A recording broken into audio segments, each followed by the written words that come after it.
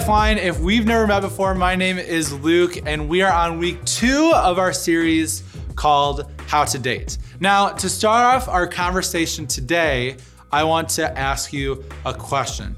Have you ever done something and then later thought, like, what was I thinking? For me, this happens all the time, but one story in particular sticks out to me. I was about 11 or 12 years old, and I was on a vacation with my family in the exotic location of Plymouth, Massachusetts. We were at the Plymouth Plantation, where people dressed as pilgrims and talked about the olden times. And during this vacation, me and my younger sister, Sierra, were kind of battling each other. We were kind of sibling rivalries. She would take a picture on her little digital camera and show it to me and be like, look at this flower. Isn't it the best flower you've ever seen in your entire life? And I would be a little jealous and want to one-up her in her photography. So I would take a picture of a flower and be like, your flower is trash. My flower is where it's at. Anyways, you see the tension building. So we're at the Plymouth Plantation, and there's animals and there's people dressed as pilgrims, and that's all I really remember. But I remember I was going to get the best picture of a bull. Not like a bowl that you eat cereal out of, but like a bull with horns. I saw this immaculate beast in the field, and I was like, I'm gonna go take a picture. So I go to one side of the fence, I click my camera, and it's not very good. It's kind of far on that little screen. And so I think I'm just gonna get closer. So I try to get closer, and I realize that there is a gate that's literally like a pool gate. And so I open the gate, and I walk towards the bull, and I'm like a few feet away from the bull, and I take this picture that was incredible. But my flash was on, and I was wearing a Mark McGuire jersey, which was red. And all as this is happening, I wasn't even thinking that this was a bad idea at all. It didn't even occur to me that this was dangerous. A bunch of things happen at once. One, my parents come around the corner and they say, Luke, what are you doing?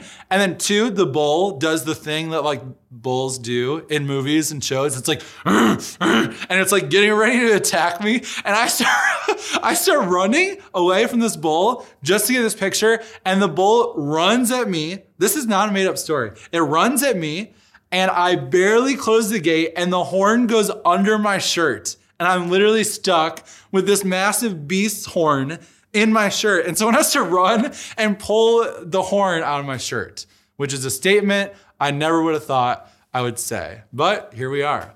This was a moment where, in retrospect, I was like, what was I thinking? And I like to take credit for teaching my siblings not to let your competitive edge kind of take over, because it almost costed me my life. See, there are a lot of little lessons you could take from that story of something really, really dumb that I did. And when in this topic of dating and love and sexuality, there are a lot of people you could look to and be like, okay, what they did, that was silly. I don't want to date like that. Or how they acted there, I'm taking note of that because it didn't turn out well for them. And so tonight, what I want to do is I want to show you one of those stories. It's of a person who made a lot of terrible mistakes, who focused on the wrong things, ended up in a ton of trouble, and even ended up losing his life because of them. Now, my hope in showing you this character who lived 1,000 years before the time of Jesus is that you would look at some of the mistakes that he made, some of the things that he focused on that led to his destruction, and learn from them. That you would look at his moments where he might have said, what was I thinking, and not relive them. And so this person's name is Samson, and he was an Old Testament judge. And when we look at how he lived his life in this one scene, we're going to learn a lot about dating, about love, and about what to focus on. So a little bit of background about Samson. He was a dedicated judge for God's chosen people of Israel. Now, maybe you're wondering, okay, what is a judge? Is it like the person with the gavel or whatever? He was kind of like a military leader before Israel had kings. So kind of the cycle that would happen, Israel would get into a bunch of trouble. They would be in danger from their enemies.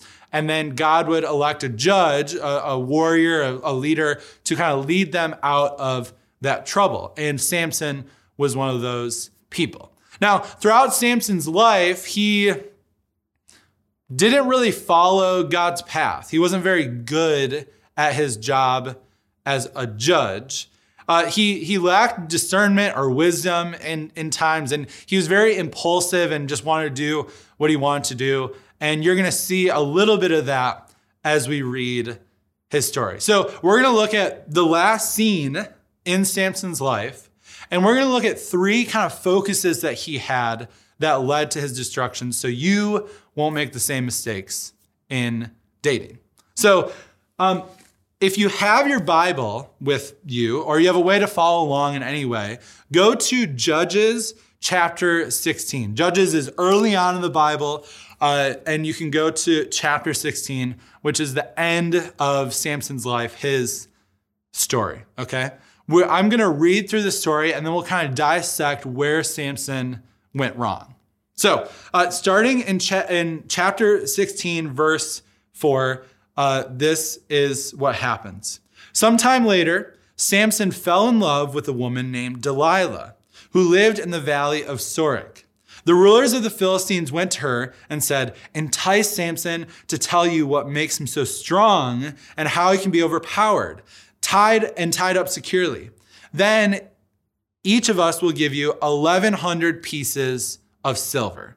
Okay, pause for a second here. Samson was a leader of the people of Israel, God's chosen people. Delilah was someone from the Philistines who were God's enemies. They were enemies of God. They worshiped other gods. They battled the people of Israel. Samson fought them.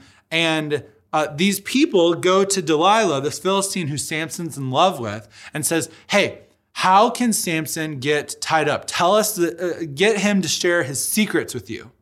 Now, something else you need to know about Samson is that he was strong. And when I mean strong, I'm talking like probably one of the most physically strong people ever.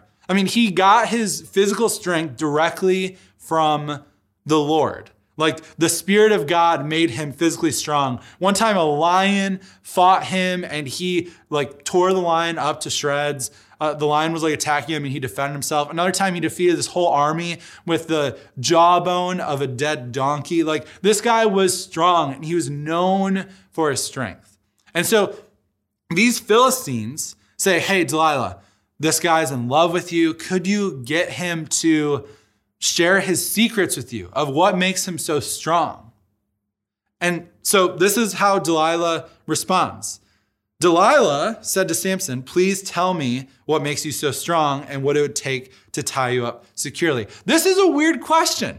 Like, think about it. Samson's like falling head over heels for this girl, Delilah, and she's like, "Hey, just curious, like, what makes you so strong? And if someone were to tie you up to try to overtake you, like in the military sense, what would they do, hypothetically speaking?" So if I'm Samson, I'm thinking there's no way that I'm going to tell Delilah my secrets, right? She is playing for the other team. They want to destroy me. I'm not going to go there. But Samson does. Samson replied, "If I were tied up with 7 new bowstrings that have not yet been dried, I would become as weak as anyone else." So the Philistine rulers brought Delilah 7 new bowstrings, just as Samson said, and she tied Samson up with them. Now, I don't know if Samson was sleeping or if he was like, like just standing there. But Delilah ties Samson up exactly how he said he would get overthrown. And she had hidden some men in the inner rooms of her house. And then she cried out, "Samson, the Philistines have come to capture you." But Samson snapped the bowstrings as a piece of string snaps when it's burned by fire. So the secret of his strength was not discovered. See, Samson was testing Delilah. He was tricking Delilah. He was deceiving Delilah. He wasn't telling her the truth. He was like, if this is what would get me. And she did it and it didn't work. What does Delilah think? I love this. Delilah said to him, "You've been making fun of me and telling me lies. Now please tell me how you can be tied up securely." So Delilah's like, "Come on, Samson. Don't make me for a fool. Just tell me your secrets. This would happen again and again and again. Samson would keep kind of tricking Delilah, and she would keep trying to capture him. He did this with different kinds of ropes, with saying, tying my hair up, and she would try all of it, and the Philistines would come, and he would overtake them. Finally, down in verse 15, Delilah pouted. How can you tell me I love you when you don't share your secrets with me? She's like trying to manipulate him. You've made fun of me 3 times now, and you still haven't told me what makes you so strong. She tormented him with her nagging day after day until he was sick to death of it. What happens on Monday? Why don't you love me? Tell me what makes you so strong. Stop fooling me. Tuesday, why don't you love me? Samson, please just tell me what makes you. Wednesday, again and again and again, day after day, nagging, until finally Samson breaks. Samson shared his secret with her. My hair has never been cut. I was dedicated to God as a Nazirite from birth. If my head were shaved, my strength would leave me and I would become as weak as anyone else.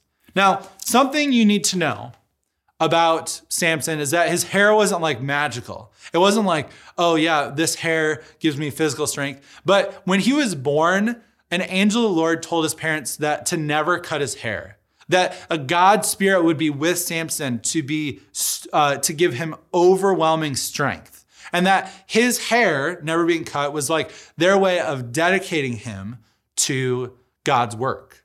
And so Samson ends up telling Delilah the real story from his strength. And so what happens? Delilah tells the Philistines, okay, if we cut his hair, then he'll be overthrown. And they cut his hair. And the Philistines come and Samson tries to break their grasp, and it doesn't work. The Spirit of God that strengthened Samson leaves him. And he gets taken, he gets beaten, he gets overworked, and ultimately he dies. That's Samson's story. And it's one where he focuses on the wrong things and it leads to his destruction. So what can you and I learn about relationships and dating from this wild story?